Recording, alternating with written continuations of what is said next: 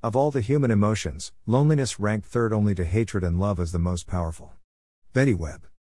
Looking over the carnage of my life, I realize I've almost always been plagued by feelings of inadequacy driving me to isolationism felt in my soul as loneliness. Not because I was not loved, rather because I've always slithered on the outside of the collective, skulked on the periphery of the campfire watching the flames of laughter flickering from my burrow on the far side of the barren field.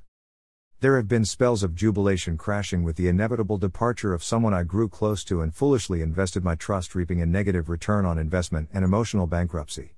Crash deep into the dank well of loneliness without even fetid water to cushion the fall. I was a junkie addicted to companionship, making foolish choices to sustain the high, cyclic euphoria to misery to euphoria. Until I was forced to face my fear. 1.5 years staring into my misery all day, every day, eventually learning I was not alone. Never alone, never had been alone, never will be alone. I am my own constant companion. And I have a great deal in common with myself. The more I plumb my depths, the more I discover a rich inner world to be explored, lands to be discovered.